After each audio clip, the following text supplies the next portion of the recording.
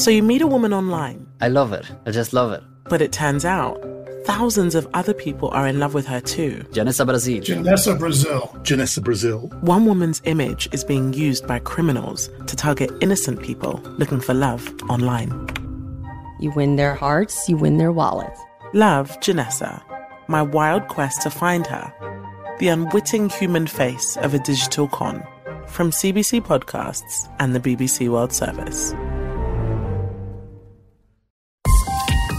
This is a CBC podcast. Bob Marley and the Hartford Whalers are not around. Quebec's Nordiques and the Golden Sails have left town. The Rockies and the North Stars have both disappeared. So support your team while we just dream of our golden years. Support your team. That's the American band the Zambonis with their song Bob Marley and the Hartford Whalers. They make a cameo appearance in Dave Hill's new book, The Awesome Game, One Man's Incredible Globe-Crushing Hockey Odyssey.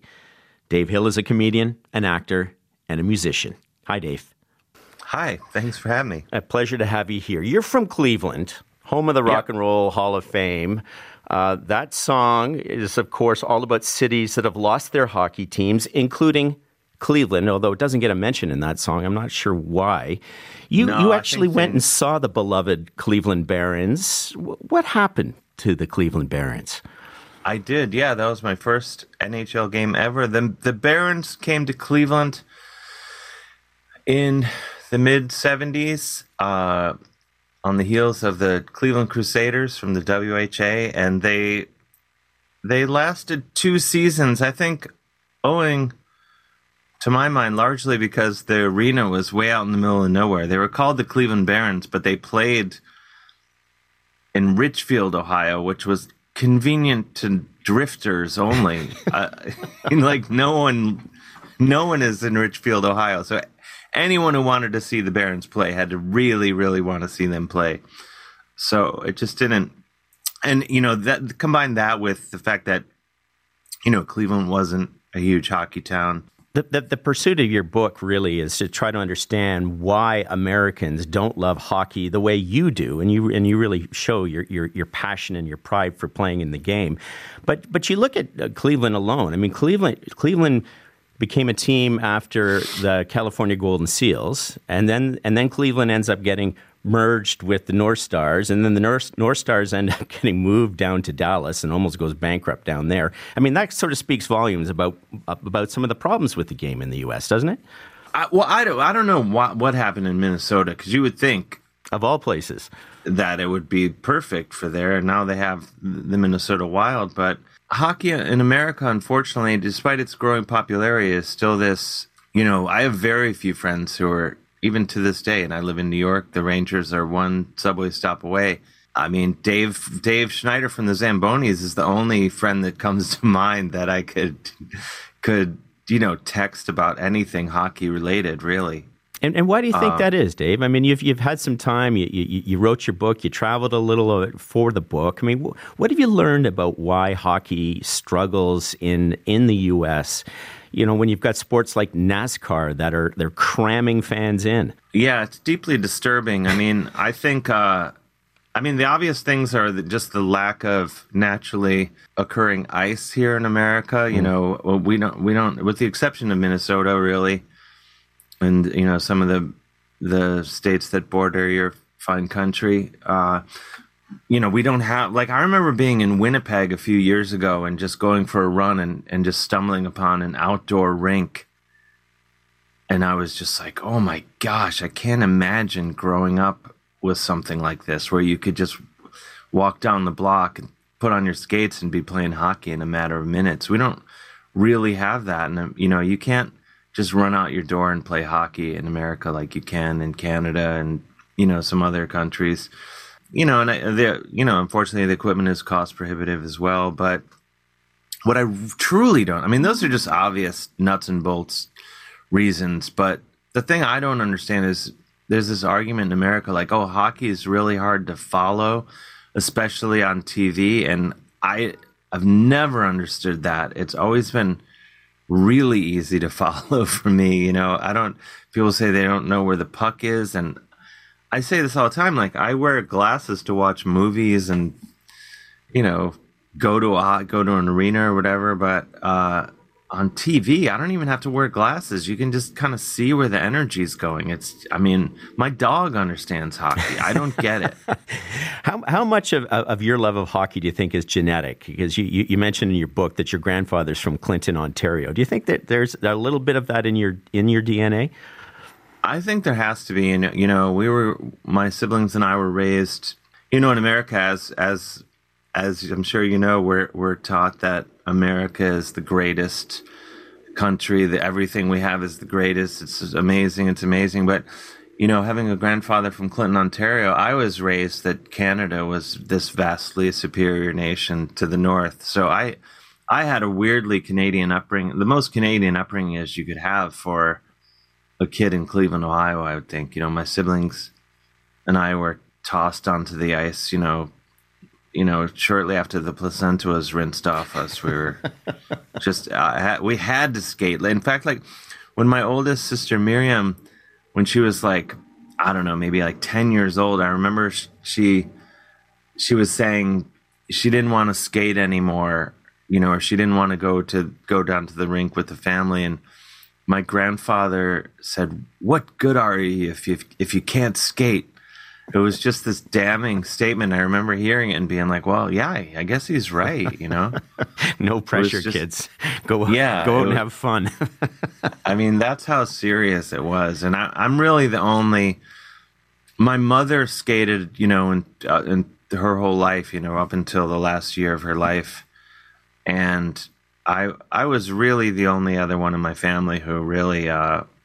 out of, just my natural, the Canadianness in my blood, I've kept skating, Well, you were a bit of a hotshot player when you were playing with the St. Ignatius Wildcats, the legendary Wildcats. Of course, yeah. But you came to terms at some point that you were not going to make the NHL?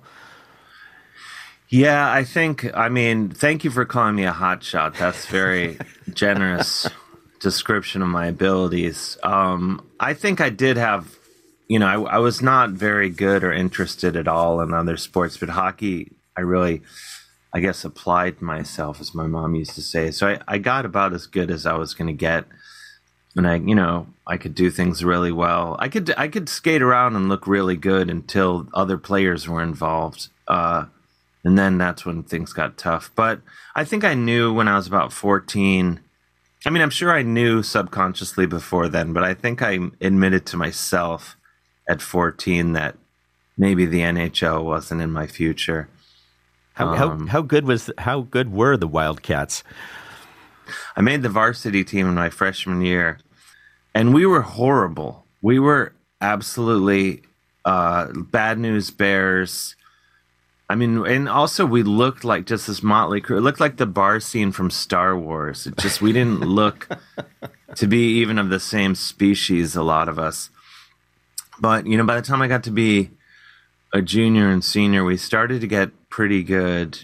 Or, I should say we were getting like really good younger players. And I don't know if I really improved over the course of my high school career, But yeah, we did pretty well. And now the team, the St. Ignatius Wildcats, are state champions year after year. They're amazing. And it's really cool and fascinating to see, just even, I went and first chapter in the book, I talk about this going and skating with them. They have these, to my mind, like NHL worthy locker rooms now. And, they all the tape they want, just basics that we didn't have back in the Dave, you laid the foundation. You can take credit for laying the foundation for the team's success. I would take that and run with it or skate with it. I think you're right. Now that I hear you say it, I think you're right. Now, as you mentioned, your book is trying to understand why people in the U.S. are not as in love with hockey as you are. But there was one glorious moment when hockey was king down there. Do you remember this? Yes. Of course. Johnson, 19 seconds. Johnson over to Ramsey. Vilyaletdinov gets checked by Ramsey. McClanahan is there. The puck is still loose. 11 seconds. You've got 10 seconds. The countdown going on right now. Morrow up to Schultz. 5 seconds left in the game. Do you believe in miracles? Yes! Unbelievable. Do you believe in miracles? Boy, that's one for the ages. You remember that? Oh, absolutely. I mean, I genuinely got chills just listening to it right as you played it. It was amazing. It would have been just a little thing, about 10 years old. That's the Miracle on Ice game at the 1980 Winter Olympics when a group of young American players beat the mighty Soviet team 4-3. And at that time, the United States was suddenly on the hockey map. Yeah, it was. This is after years of kids being confused and irritated whenever I would bring up hockey on the playground or in the classroom. And then all of a sudden, everyone was into hockey for at least a solid 2 weeks, I was going to ask you, what happened to that Miracle on Ice? It seemed to have evaporated, at least in terms of putting the game in the national consciousness. I mean, yeah, it had a nice, we were excited. It lasted longer than when the U.S. won the curling championship. I think with that, curling only got about 4 hours of attention in America, where all anyone could talk about was curling for 4 hours. But in 1980, when the U.S. Olympic team won, it was, I would say, I might even go 3 weeks of just lots of hockey talk in my little world in University Heights, Ohio. And it was nice that finally my classmates were interested in the same thing that I was, You're also a self-declared expert on hockey sweaters, or as you call them, jerseys.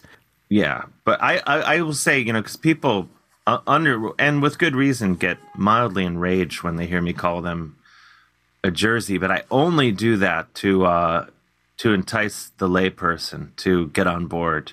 Because, they get, as we've discussed, Americans get so easily confused. When you say hockey sweater, they're imagining like a cardigan with a patch of your favorite team on the chest or something. So how many sweaters do you own?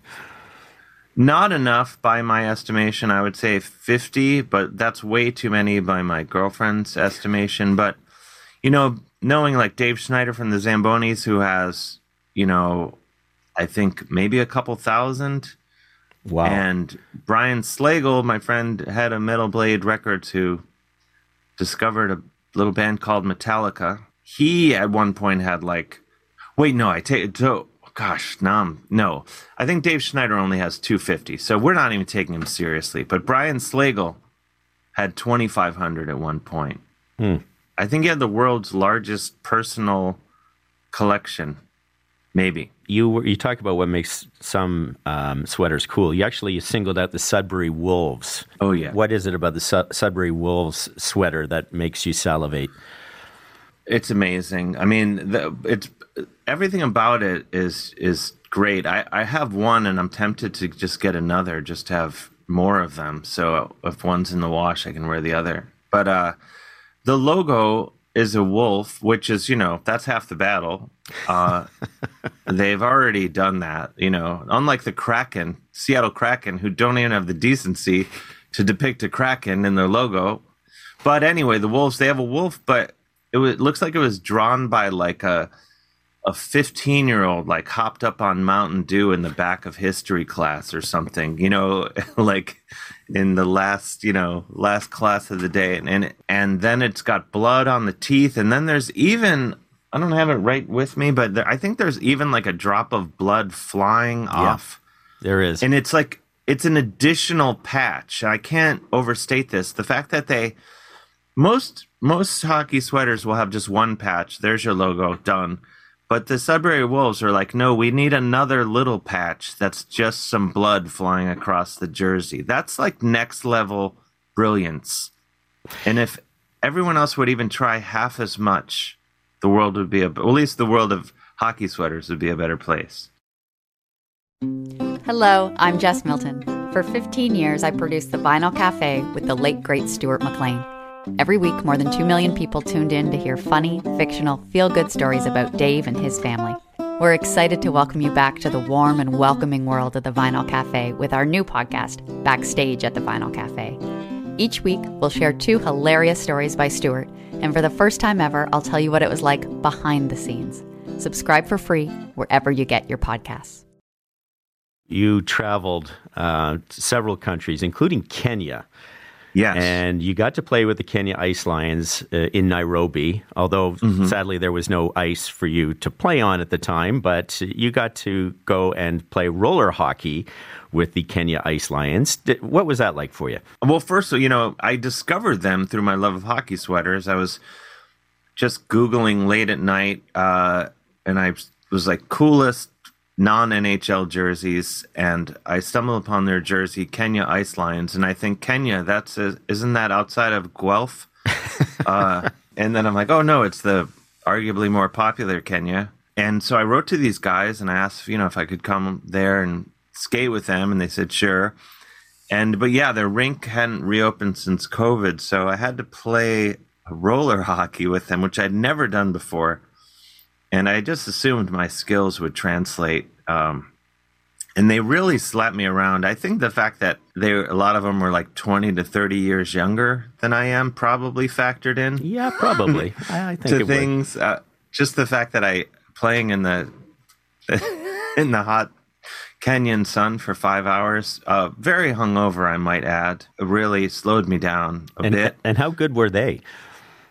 They were surprisingly good. I mean, I still maintain, and I hope they're listening, I'm going to come back and play them on the ice and really school them very hard. But they were really good. I mean, it was really inspiring how good they were. And it was so exciting to, I'd never been to Africa before, so that alone was so exciting. And then to, be on the other side of the world and be bonding with these guys, having the same excitement that I had when I was their age and that I still have today was just really cool. Well, in 2018, Tim Hortons brought the Kenyan Ice Lions to Canada to play against a local team of firefighters. But before the game started, NHL stars Sidney Crosby and Nathan MacKinnon were brought in as ringers. And here's what Crosby and MacKinnon said after the game. That's the best part about the game, is just how it reaches so many people, and a place like Kenya where you wouldn't think that there's even ice. I didn't really know what to expect, but I thought those guys looked great. It's cool to see the genuine excitement that they had, and it got us really fired up. To meet people from different places and to share the game that we love to play, I think I had just as much fun as any of those guys did. Great skater. You're a great skater. Keep it up. I'm speaking with Dave Hill, who's the author of The Awesome Game. And Dave, in your book, you went to hockey games in Canada, Poland, Finland, the U.S., and of course, Kenya. So what is it that unites hockey fans from all over the earth? What did you learn? I think it's just that excitement. And also, specifically in Kenya, it was a bit of maybe a similar feeling that I had growing up in Cleveland. They were the weirdos in Kenya who were into this weird sport. I'll never forget, the night after we played all day, and then we went with Ali Kalanga, sort of the elder statesman of the team, and Benja, another guy who hung out, a great player on the team. We went to this reggae club way out in the middle of nowhere, and we're sitting there, and reggae is just blaring, and this familiar smells of what you would expect to smell on a reggae night somewhere. We're all over the place, and not at our table, of course, but of course not. But we're sitting there passing around Instagram because music was so loud we couldn't talk, and we're just passing around Instagram videos of amazing hockey plays. It was just that genuine excitement that the game really just puts in your heart. It was really great. And I also just love, with writing the book, being able to connect with people all over the world and have these adventures that come from this just sort of simple love of this amazing, or the awesome game, I should say. And that because of, loving this one thing that led to so many. I'm still friends with the guys in Kenya. We message all the time, and hopefully I'll get back over to school them soon enough. And but yeah, it was just exciting, and to see, to go to Poland and see just how insane. Like, I'm afraid of Polish hockey fans. They're completely unhinged in a way that's really inspiring, but also alarming. Yeah, it was just amazing. Just before we let you go, what's next to promote hockey in the U.S.? Have you learned something that you think would help just give it that shot in the arm that you think the sport deserves? Well, my current, and this is maybe a selfish mission, but my current mission to get more eyeballs, just to draw attention, is I thought, like, what can I? I've written this book, and it's been released into the wild. Hopefully everyone, all over the world, and especially in America and Canada, will read it. But I was like, what more can I, Dave Hill, do? And my mission is to play the national anthem at as many pro or semi-pro hockey games as I can.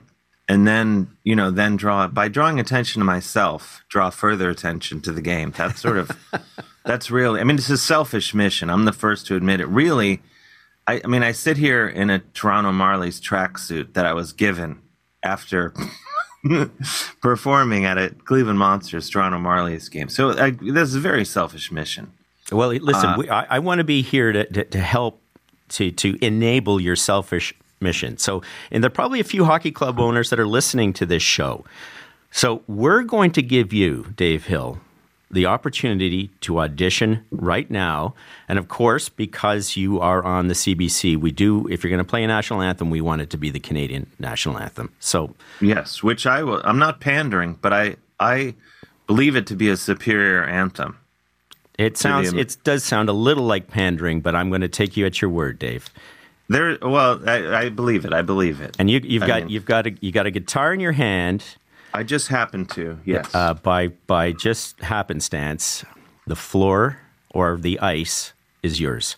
Okay, I'm going to lay it on you. Here we go. Canadian national anthem. And you just have to imagine the French lyrics, which that's my preferred.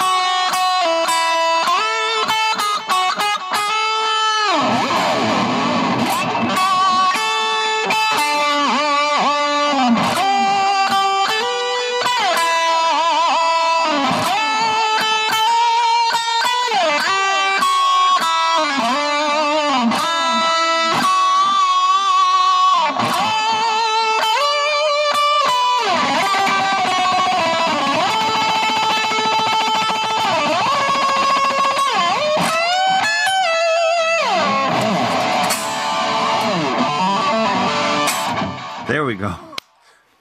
Few slip-ups, only to appear human. I'm on my feet with my Bic lighter lit and just waving in the air, Dave. Thank you so much. I've never felt so proud to be a Canadian. You can smell the poutine when I play it, I think. Dave, it's been a pleasure talking to you. Thank you so much for having me. Dave Hill was in New York City. His new book is The Awesome Game, One Man's Incredible Globe-Crushing Hockey Odyssey. For more CBC podcasts, go to cbc.ca/podcasts.